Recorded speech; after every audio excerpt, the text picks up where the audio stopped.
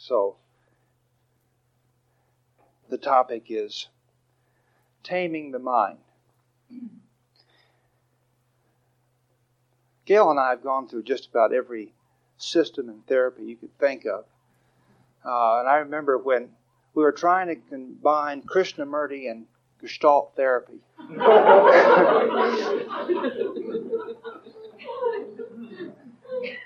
And somehow we had come up with the rule that you're not supposed to think. Is there anyone here who's tortured themselves in that way? Try to make themselves stop thinking?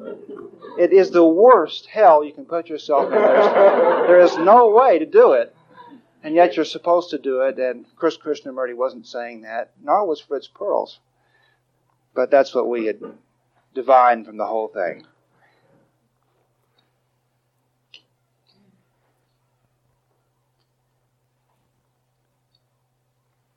There are actually two minds. And that's why we don't have to stop the ego mind from thinking. We simply relinquish the ego mind. We simply relinquish our interest in it. And we put on, as the Bible says, that mind which was also in Christ Jesus. Let that mind be in you, which was also in Christ Jesus.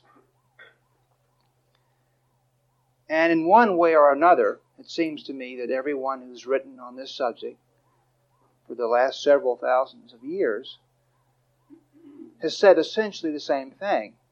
You don't do anything to the chattering mind. You put on a wholly different mind. Jerry Jampolsky and I were sitting in a restaurant in I don't know if it was Seattle or Vancouver. It was several months ago, and the table next to us was a lady that had a hat on. It was sort of a cowboy-looking hat, and it had blinking red lights. It said something like, love me, or I'm your friend, or I forget, something very heartwarming. And then you've all seen those propeller hats. Well, if you were to have a hat that had a propeller and a horn and blinking lights, that might be considered the ego mind. See, the propeller will not take you anywhere. It will not fly you. And the lights will not illumine your way. And the horn would not warn another vehicle on the highway. The whole thing's useless, but it makes a tremendous amount of racket and draws a great deal of attention. And that is the ego mind. And we actually put it on because it's not our natural mind. So we have to put chatter on. We don't actually get rid of chatter. We wear it. And what could be considered our love mind, our quiet mind, our real mind. In the beginning, feels like something that we must put on. This warm, comfortable hat. A stocking cap, perhaps, that can be pulled down and cover our entire being. Something that attracts no attention, but feels so good. I would like to ask you to join me in a bizarre meditation. And that is, I want you to first of all put on the blinking propeller horn-blowing hat, listen to it chatter, actually make up the things that it would say if you can't hear it at the moment. See, this is one of the things. As soon as you look at the ego, it begins to quieten down. And so it's very difficult to practice the ego in a meditation. So, because you're actually looking at it.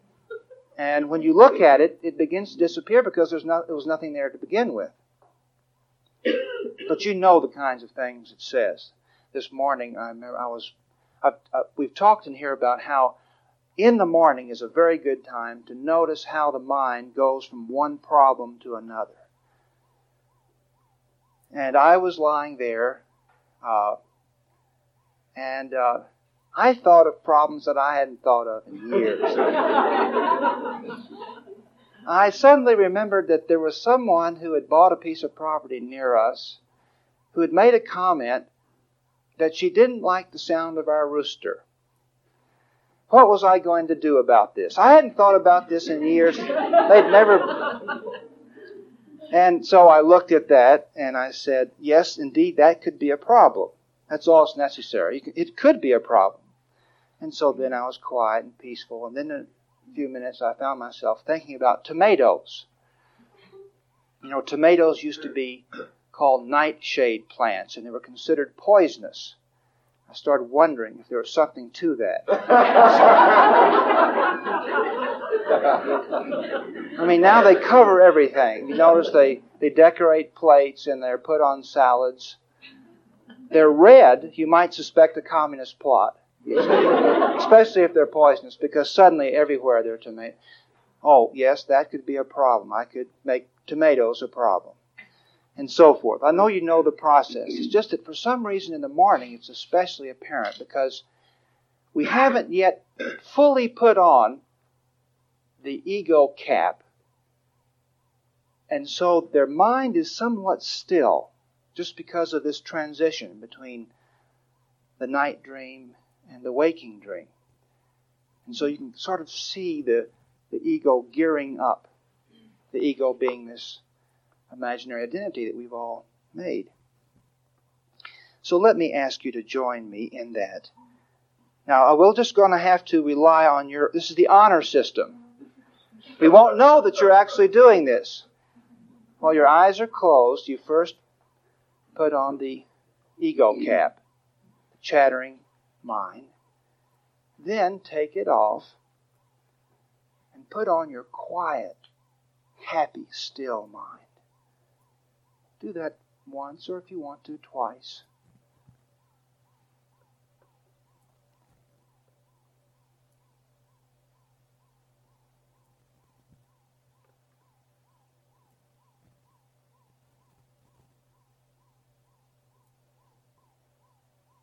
Okay, an interesting thing happened to me. I don't know if it happened to anyone else. When I put on my ego cap, I heard the wow, wow. When I put on my still mind, I heard the birds singing outside, which I hadn't heard before. That means nothing. I knew that you'd be very interested as to what happened. That's all there is to it. The mere intentionality does the work. Simply wanting to be quiet, to be restful, to be peaceful, does the work. It's done now, and what we're putting on is now. This territory that we do not believe even exists. But in order to be willing to do that, we have to dare to walk away from the suffering of the world. It is a general misconception that love and compassion and true helpfulness have something to do with being crushed by the same sadness that is crushing someone else. That we must take on another person's sorrow. Those of you who have begun to heal a little bit may be going through the transitional phase of taking on other people's illnesses. This is something that happens for a period of time, and then we go beyond it. You will be treating someone for a headache, and suddenly you've got the headache and they don't have it. This happened to Mary Baker Eddy when she was traveling for Phineas P. Quimby. I just love that name, Phineas Fillmore Quimby. About every 2 weeks she'd have to come back, and Quimby would have to heal her because she had taken on the illnesses. This comes from the lingering belief that this is somehow loving to do that. Gail and I do 2 kinds of counseling that would indeed tear us to pieces if we did a great deal of this. We do some of this. One is counseling of couples in which we see couples break up And this is an extremely disturbing thing when you see a perfectly good, happy relationship break up. And these people now are saying things that are very hateful to each other. This is one of the things that we thought we could count on in this world. These relationships, these love relationships. That we could find someone who would be our best friend and be loyal. And we can see in this other couple, they fought that. Maybe for many years. And now they're not just parting. They are parting and cursing each other as they go. It's extremely disturbing. And one of the first things that we noticed when we started doing this kind of work was that we would take on the problem that the couple had. We would find ourselves suddenly arguing because we had picked up the anger that the couple had. Then we began to realize this was not helpful to them. It certainly wasn't helpful to us. And it had nothing to do with true compassion.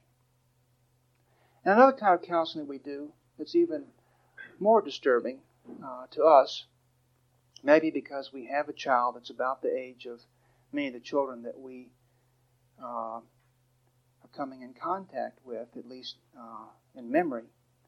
And that is, we counsel couples who have had a child die. We help couples who've lost a child. And it's extremely tempting to be in the presence of this couple and suddenly succumb. But the minute we do that, we are of no use to them. It's like jumping into the quicksand. And now you have no firm footing with which to pull the other person up. You see nothing but the same dark, thick, black clouds that they see. We must dare to walk away from the suffering of the world. Now, there are many people who are in total sincerity advocating that we share the suffering of our brothers and our sisters, that we cry with them, that we hurt with them. And this rings to a feeling within us of wanting to help them. It's just not the way to do it. And you will never tame your mind. You will never still your mind as long as you believe that's necessary. Because the day will assault you. There are 1,000 things that will hit you in the face if you believe you must accept this burden. We do not lighten the load of another when we share the other person's burden. The burden doubles in size. It does not shrink. It is true that a healing can take place by our becoming sick, but it is not a true healing if it comes about in that way. Someone who's healed in that manner has not learned how to walk toward true health. They have been temporarily relieved, but that is all. We must dare to walk away from the suffering of this world. Now, the reason I mention that is because your ego believes so firmly that this is compassion and love, and that all this spiritual stuff is some sort of insular selfishness, some sort of cold-hearted turning your back on the world. This argument is so deep-rooted that it will genuinely stop your progress if you do not look straight at it and begin to question it. So notice every time you take on another person's suffering. See if this has been truly helpful. Has it made you a better teacher of God? Has it made you more gentle? Has it made you happier? Has it made you a better teacher of happiness to do this? And you will see for yourself that this has nothing to do with the lighted path and the gentle way. But it must be looked at, because we do believe in this. And so much of the chattering in our mind is based on this premise. We must protect ourselves against the future. We cannot let down our guard. This is why children, very young children, are so often happier than adults. they don't try to protect themselves against the future. They don't try to control the future. Very young children do not attempt to control the future. Now, as they get a little older, then you can begin to see them take this on.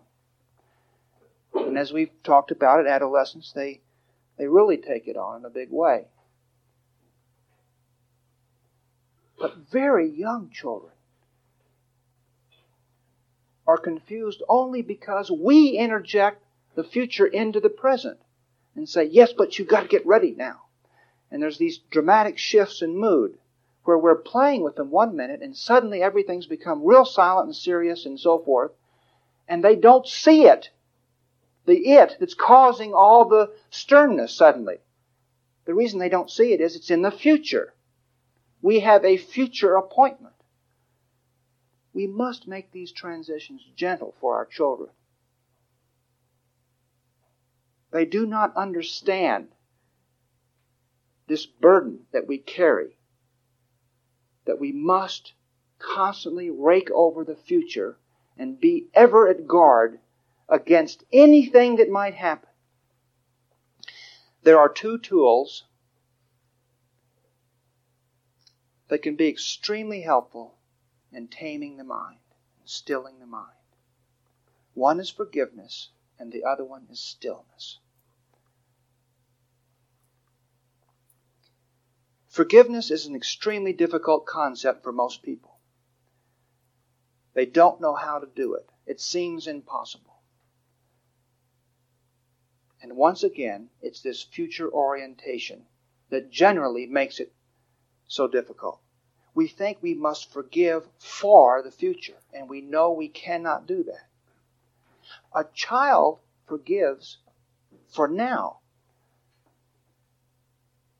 Yes, they got very mad at their playmate, but it's now, and suddenly they're playing with them, although they were having a screaming fit just a few seconds ago. Now you see them playing together.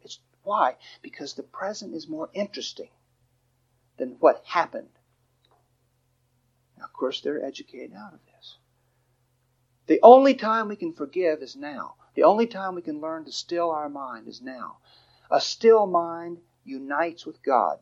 A still mind is one with the truth. You will not have to learn the truth if you will practice stillness. You will be one with it. It will be there in your mind. You will not have to take it from books or lectures or anything else and put it in your mind.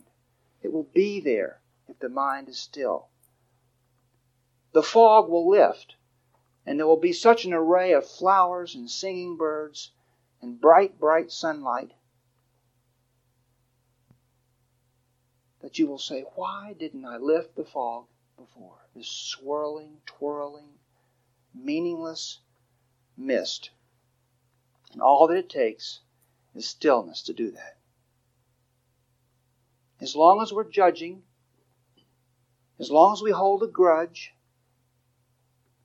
we cannot still the mind. There is this dust devil swirling around. It must be calmed. But remember, it is calmed not by fighting the dust devil, but by putting on your still mind. So the first thing that makes forgiveness so difficult is this thought that we've got to forgive the person in the future. Somehow we have to forgive them. It's got to last. The forgiveness has got to last. It does not have to last. It only has to be now. You only have to forgive a little bit now. And if tomorrow you hate them 10 times more, it makes no difference because it will still be now, and the option will be, shall I practice forgiveness now? The second thing that makes it so difficult is the belief that we have to make the other person's behavior acceptable to us.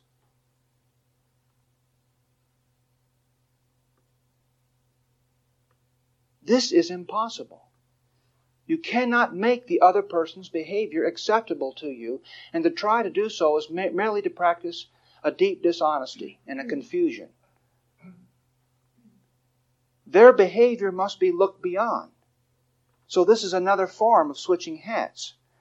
You look at their other hat. You see that their behavior comes from their ego and is therefore dismissible. But do not rationalize and say that somehow it's all right or somehow it's good.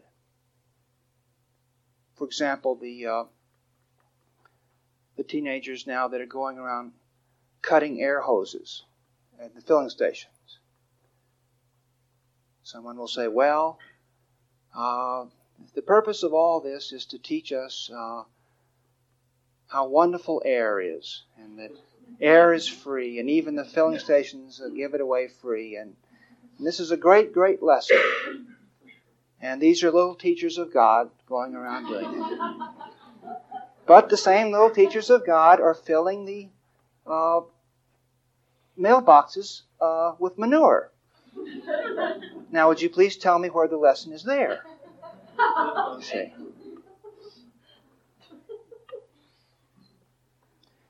Well, the carpenter ants hollowed out all my vigas. Must be something good in that.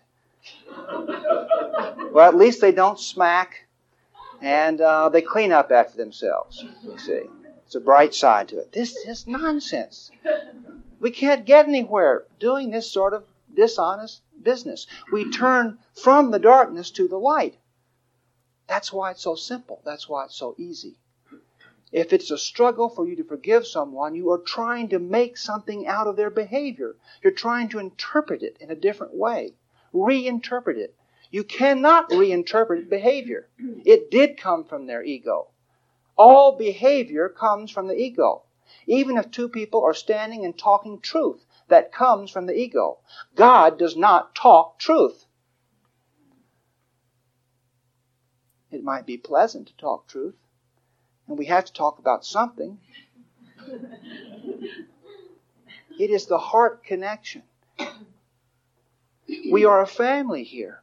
We are walking home. Our hearts are connected. It is the peace and the love between us. It is the strength that we gain from each other because we know we're walking the same path. We have chosen a particular set of words and symbols and techniques and so forth that we find helpful. We talk about this and we read certain books. And we have a general way that includes us all. And we are brothers and sisters. And we reap great encouragement from the efforts of each other. We see that the other person falls down and picks himself up. And this encourages us to do the same. Use any trick you need to in order to forgive someone. Any trick, any mental trick you want to. The point is to bring your mind to peace, to hold no grudge. Possibly you're sitting here thinking, well, I don't have any grudges. I don't have any grievances. Look more closely. 90% of your mental activity revolves around grievances and grudges and judgments. We cannot look at another body without judging it. One of the mental tricks is to say, his Adam's apple does the best it can. It's a very big Adam's apple. There's nothing he could do about it. It's just the way he came. But we do this. We look at people and we judge them for their appearance. Is this not insanity? That we would look at someone and because of their features or their age or how they're wearing their hair or their clothes, that our mind would become mean and contracted and bitter. Can it be said we are not lunatics? We are lunatics to do this. In my circle of friends, I have a loud chewer. And this has been a problem, I realized the other day. A long-standing problem. I had not forgiven this noise.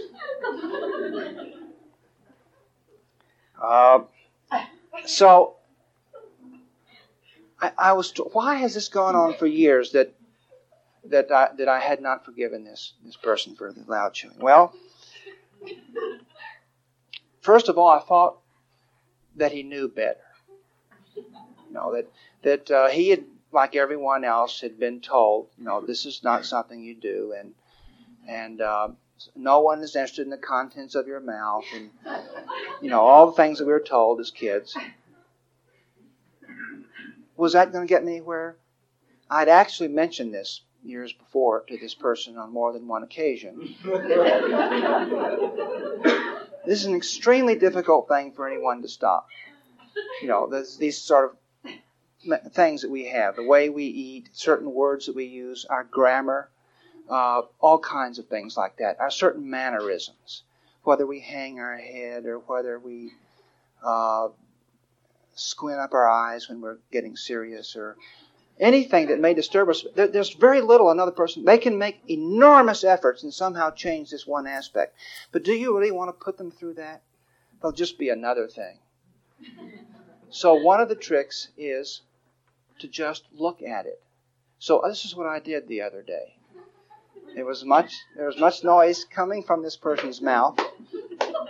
I found that I was a little bit irritated.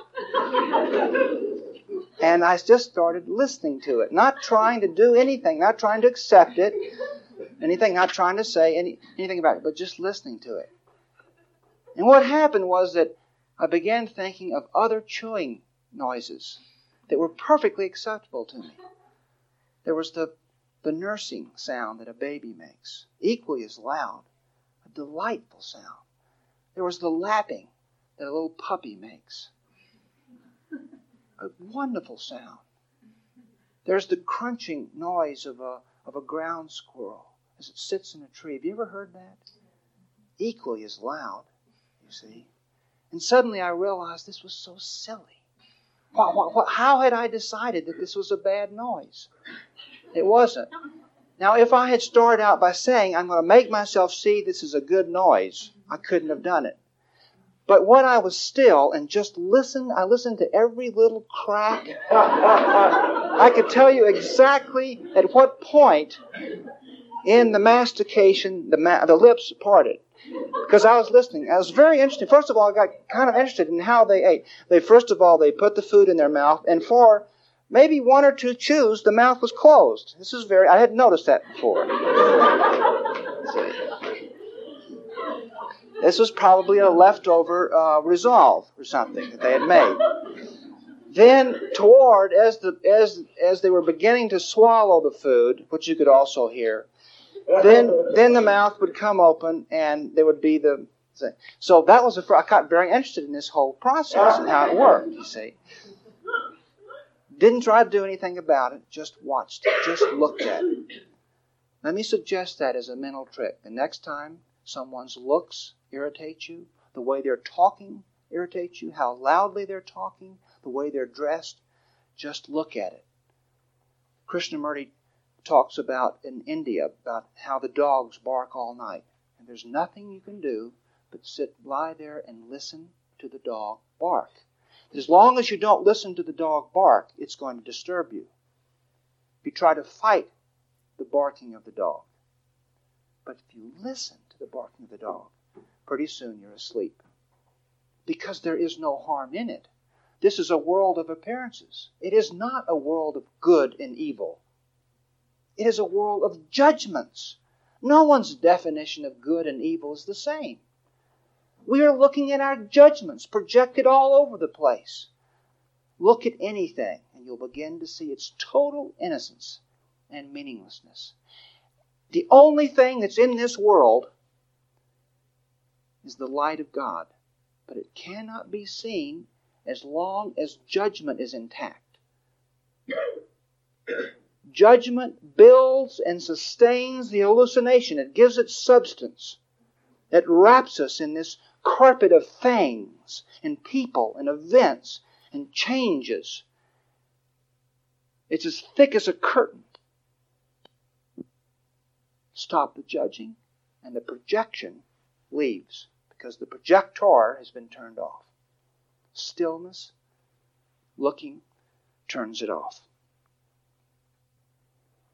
Another little trick, a very, very simple, very effective trick of quieting grievances, judgments, dislikes, is to surround the object or the person in light. Just surround them in light. Just surround them in light.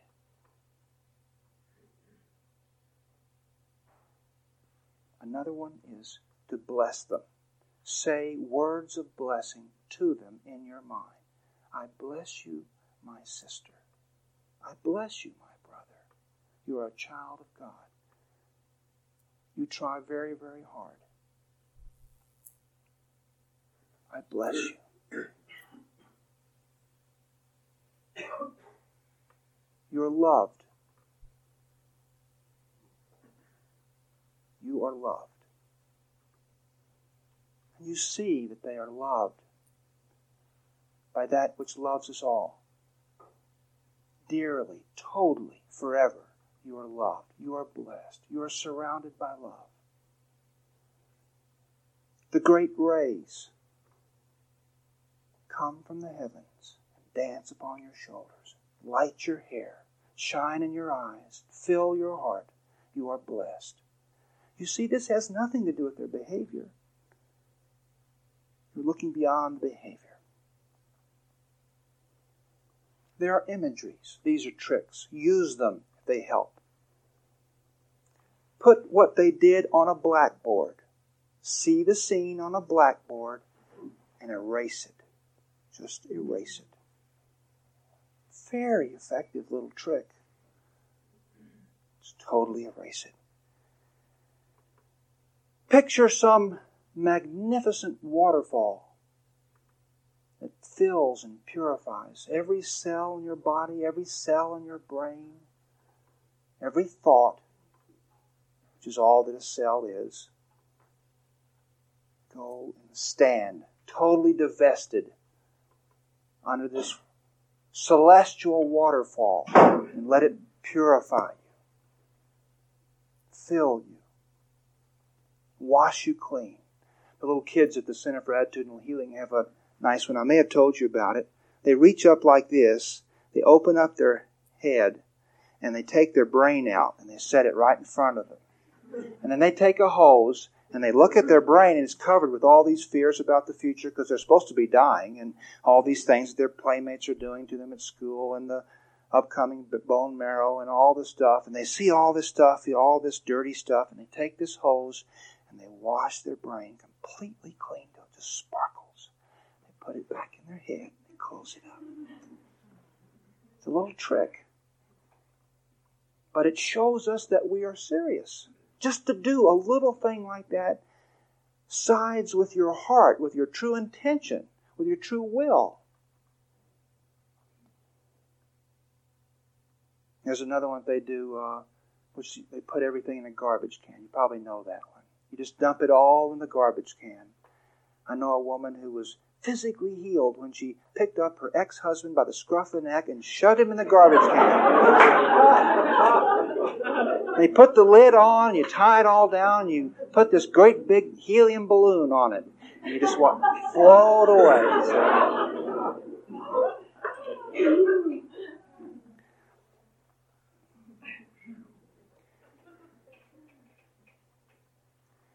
There are physical ways to forgive. They're neither better nor worse. Some of these may be helpful, some of them may not. Drink a glass of water. Just have a glass. If there's something really pressing on you, if some disaster has just taken place, if suddenly the world has fallen on you, every time you think of it, drink a glass of water. And as the water flows into you, see the simplicity and the purity of God's peace flowing all through you, washing you clean. Another one is just to watch your breathing. Probably every one of you have done that.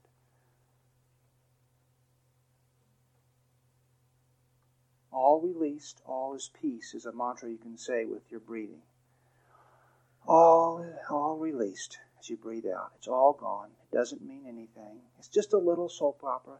Do you realize how many times we've done this thing? How many times we've had this little soap opera? Think of all the people in this world. Think of the little soap operas going on in various parts of Africa and India. Think of undiscovered tribes in South America, the Philippines, and so forth, going through little soap operas. Can you picture someone in the Tassadai, not even having no contact with the rest of the world? Here's this somebody going through their little soap opera. We have done this for so long. We have done this over and over and over. What's so important about this soap opera? It's just like all the other soap operas. The only question is, do we want to keep living soap operas? There's an opportunity to awaken. There's an opportunity to awaken now. You do not have to repeat this. You do not have to repeat this. You can take your place with your brothers and sisters who have awakened and who are helping. You can help. You can be happy. You can have the peace of God. You will not have it unless you forgive totally. This world must be forgiven. Your parents must be forgiven totally. Your adolescent child. Your bad, bad dog.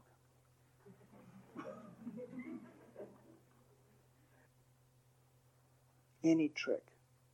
I think I've told you about Johnny Romero, who used to run the Sunday school here, along with Joe Lynn. He used to be a dispatcher. He had, I forget how many, 60, 70 cars a day, or maybe it was more than that. I forget how many it was. And he was the person who would get the order when the car would come in, and then he had to pass it on to the mechanic, and everyone jumped on him, although he had no authority over anyone. He's a middleman. He was the one that got jumped on. All day long he was jumped on. The car wasn't fixed in time. Why didn't you tell me about this? No. There was this little tube that came into his room, this little vacuum tube that brought the paper, the write-up paper. I may have told you about this.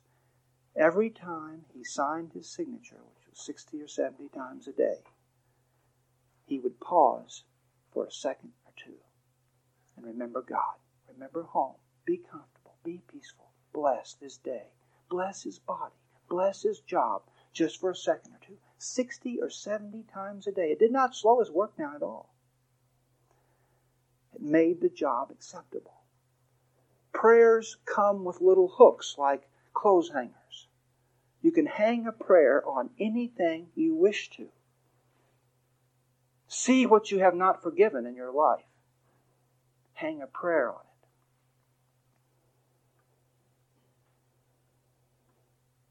I know a probation officer who does this with the people that she's going to see for the day.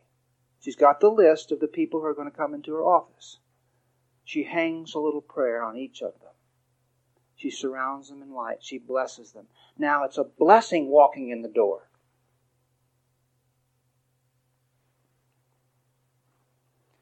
And the other great tool is stillness. It's very difficult to make a distinction between forgiveness and stillness, but the words seem to call for a distinction. So let's talk about that other great tool to tame the mind, to bring the mind to happiness. We must develop a huge intolerance for fear. An enormous intolerance for fear. We have an enormous tolerance for fear right now. We put up with fear in almost every aspect of our life, and we think this is a virtue.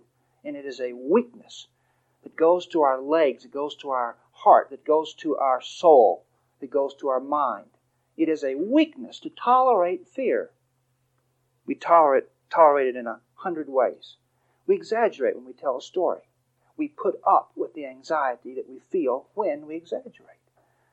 That is a tolerance for fear. Do not stop exaggerating. Stop the fear. And exaggerating will go. Because you don't want to have that gnawing little feeling when you're exaggerating. We bend over the wrong way. We've got how many people here, and don't raise your hands, but a lot of people here have lower back pain. And so we go right on, not doing the very few little things that we know we could do. You just bend over the wrong way and you just put up with the fear that you feel. Or you eat the food that you know is going to, or you're afraid is going to hurt you. You just put up with the fear. You just go ahead and put up with it. We give testimonials to truth,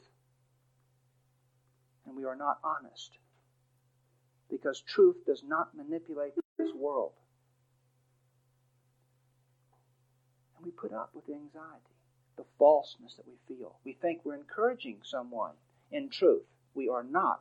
We're encouraging them in an eventual discouragement to tell them that the truth of God is going to put money in their bank account and give them fancy cars and fill their wardrobes and so forth. This has nothing to do with the truth of God. And we feel anxious when we tell people these stories like that. That doesn't mean that we shouldn't nourish our bank account the same way we nourish our vegetable garden. It doesn't mean we shouldn't have good health. But this has nothing to do with the truth of God.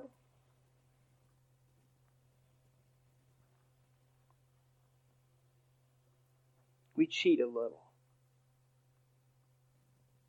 It's all right, we say. Is it all right to cheat a little? Is it worth the fear?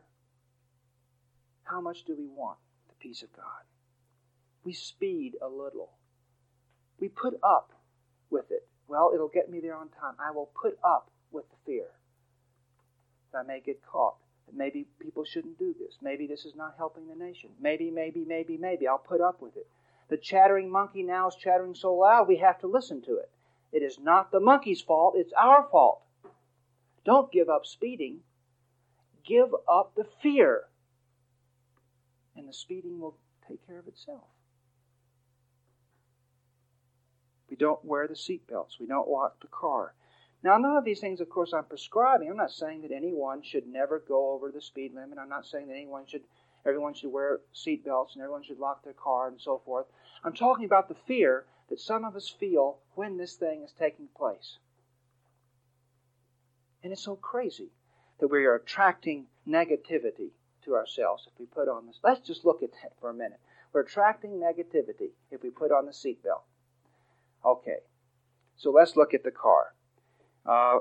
If we have a spare, we're attracting negativity because we might have a blowout, you see. We should get rid of all the padding on the dashboard because that's there to protect us in case we hit that. We shouldn't have steel belts in our tire because isn't that protecting us against a blowout? And we shouldn't have bumpers and we shouldn't have tinted glass. It's protecting us against the sun.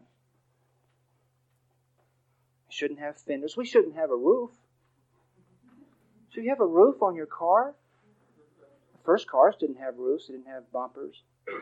Didn't have fenders and so forth. Paint? Should you have paint on your car? You see how crazy all this is? This is ego nonsense. Look at the fear. If it's scaring you, do something about it. If it makes you more peaceful to put on a seatbelt, you're not attracting negativity. Everything in this world is designed to protect you against something. Every single thing. You can look at it just the way we looked at the car just then. Everything is designed to protect you. You cannot live in this world and not do things that are designed to protect you. Okay. Let me end by giving you just a few tricks on how to obtain stillness. Stillness and quietness is used throughout A Course in Miracles. It's another word for God. It's the one that Krishnamurti uses for God. Stillness. It's nothing more powerful, nothing more profound, nothing happier Nothing that will solve more problems more easily. A Course in Miracles came to speed things up. It is a time-saving tool. It's just one of 1,000. But it's a good one, and it does save time.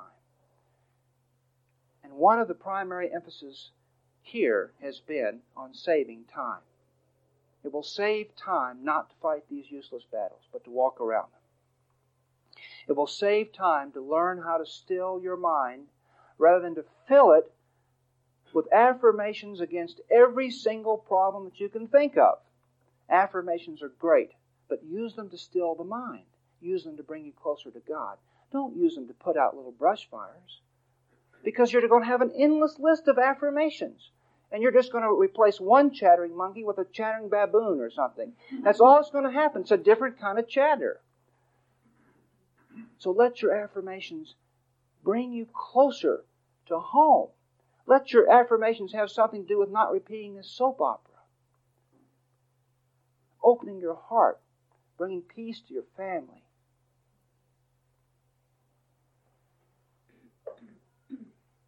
So what can we do? The great disturber of mental peace is fear.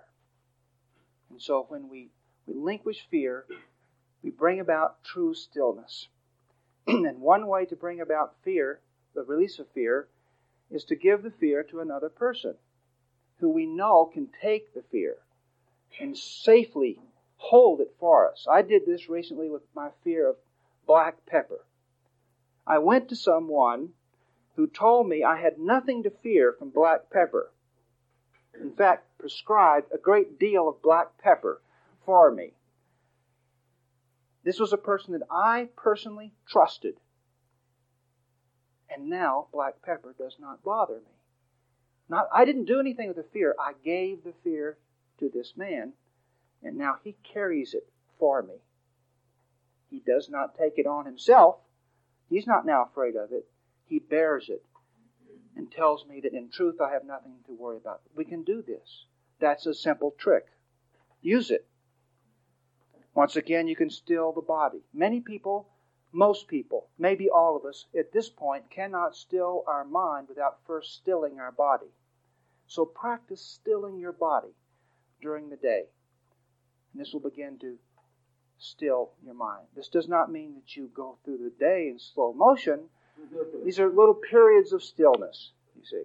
Do not begin lisping and winking your eyes very slowly and so forth. We're not talking drugs here. We're talking just moments of quieting the body. And with the quietness of the body will come a degree of stillness to the mind. There are physical things that we can do about that. You all know these things. Use them if they're helpful. Take 3 deep breaths. Do that right now. Let's everyone do that. Breathe it in as slowly as you can. Hold it for a little bit and then breathe it out as slowly as... No, we're not bodies, but we think we're bodies. And we think that's where we're anxious. You see? And so we do this. 3 deep breaths.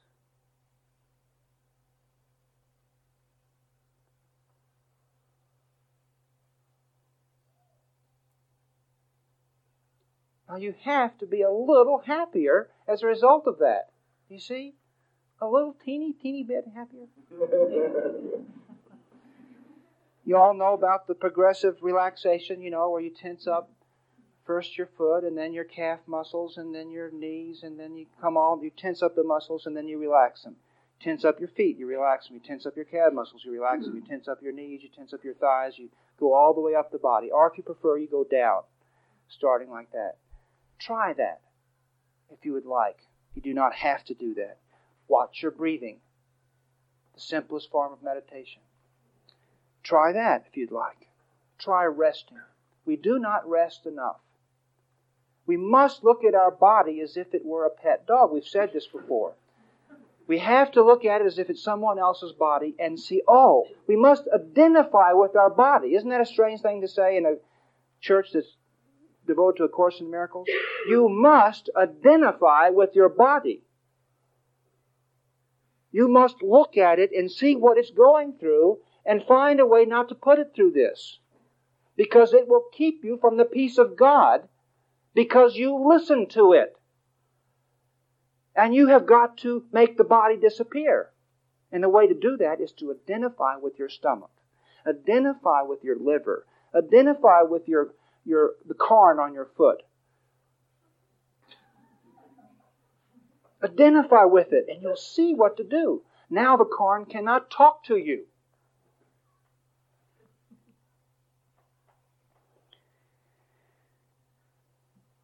There's watching each thought. Just watching each thought.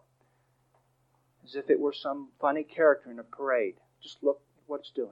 It disappears. You are the sunlight. The thought disappears as you watch it.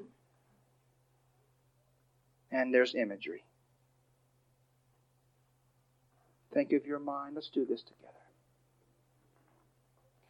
Think of your mind as a pond, as a pool of water right now. It's ruffled. Now, of course, it isn't very ruffled now, but just think of it as ruffled. Your mind is a pool of water. A lovely pool of water. Still the pool of water. Until it is a perfect reflector of the light of God. It's like a mirror now, completely still.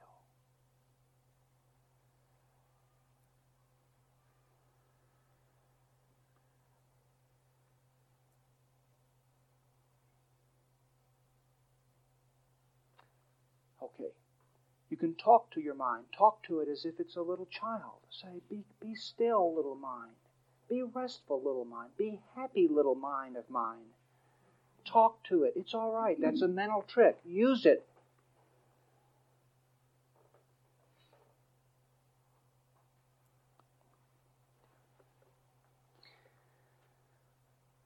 So what we've been talking about today is God. To tame the mind is to turn from what we think of as our mind. It's a scary business in the beginning. We think the ego mind is the only mind we've got. In the beginning, it feels like erasing your own mind to do this. There's some fear involved in this. But actually not. It is the recognition of the fear that was always there. So this is quite different than putting yourself into a situation that causes fear. This is taking a moment to see how stirred up you are as you go through the day. And you wish something else for yourself. This is the practicing of the present. The word present, the word now, is synonymous with the word God, with the word home, with the word love, with the word happiness. We begin to practice now. We remain in the present. Don't ask how to do that. Bring your mind gently back to the present. Over and over, and you'll begin to see it. You probably do not see it yet. But you can. This is our opportunity to awaken. I haven't said that before in quite those terms, but we must say it. There is a core of people that come to this church. This is an opportunity to awaken. We will not have to repeat this if we do it this time. A Course in Miracles is a set of very simple tools. You do not have to read it. You can get it from me. You can get it from Jerry Jampolsky. You can get it from other books. You can get it from other people. Or you can use another system altogether. But we have good tools now. Do you really want to be born again and go through all this stuff one more time? Chasing after this and that? Being upset over a 100 meaningless things? Look at the mountains that you're about to climb. Do you wish to do this? Do you want the acclaim of the world? Do you truly want the riches of the world? We run after things without even asking ourselves if we want them. Do you want great eminence and respect? Do you really want it? Look at the people who have it. Look at the people who are freaks when they walk down the sidewalk. Because they're famous, or they're respected, or they're revered. Do you truly want that?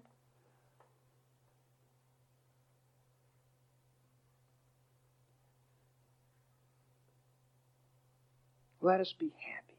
Let us be peaceful. Let us go home. Let us truly help each other. Let us put ourselves in a position where we can reach out and help someone who's in pain. By just one simple thought, by just one simple word said in our mind to theirs.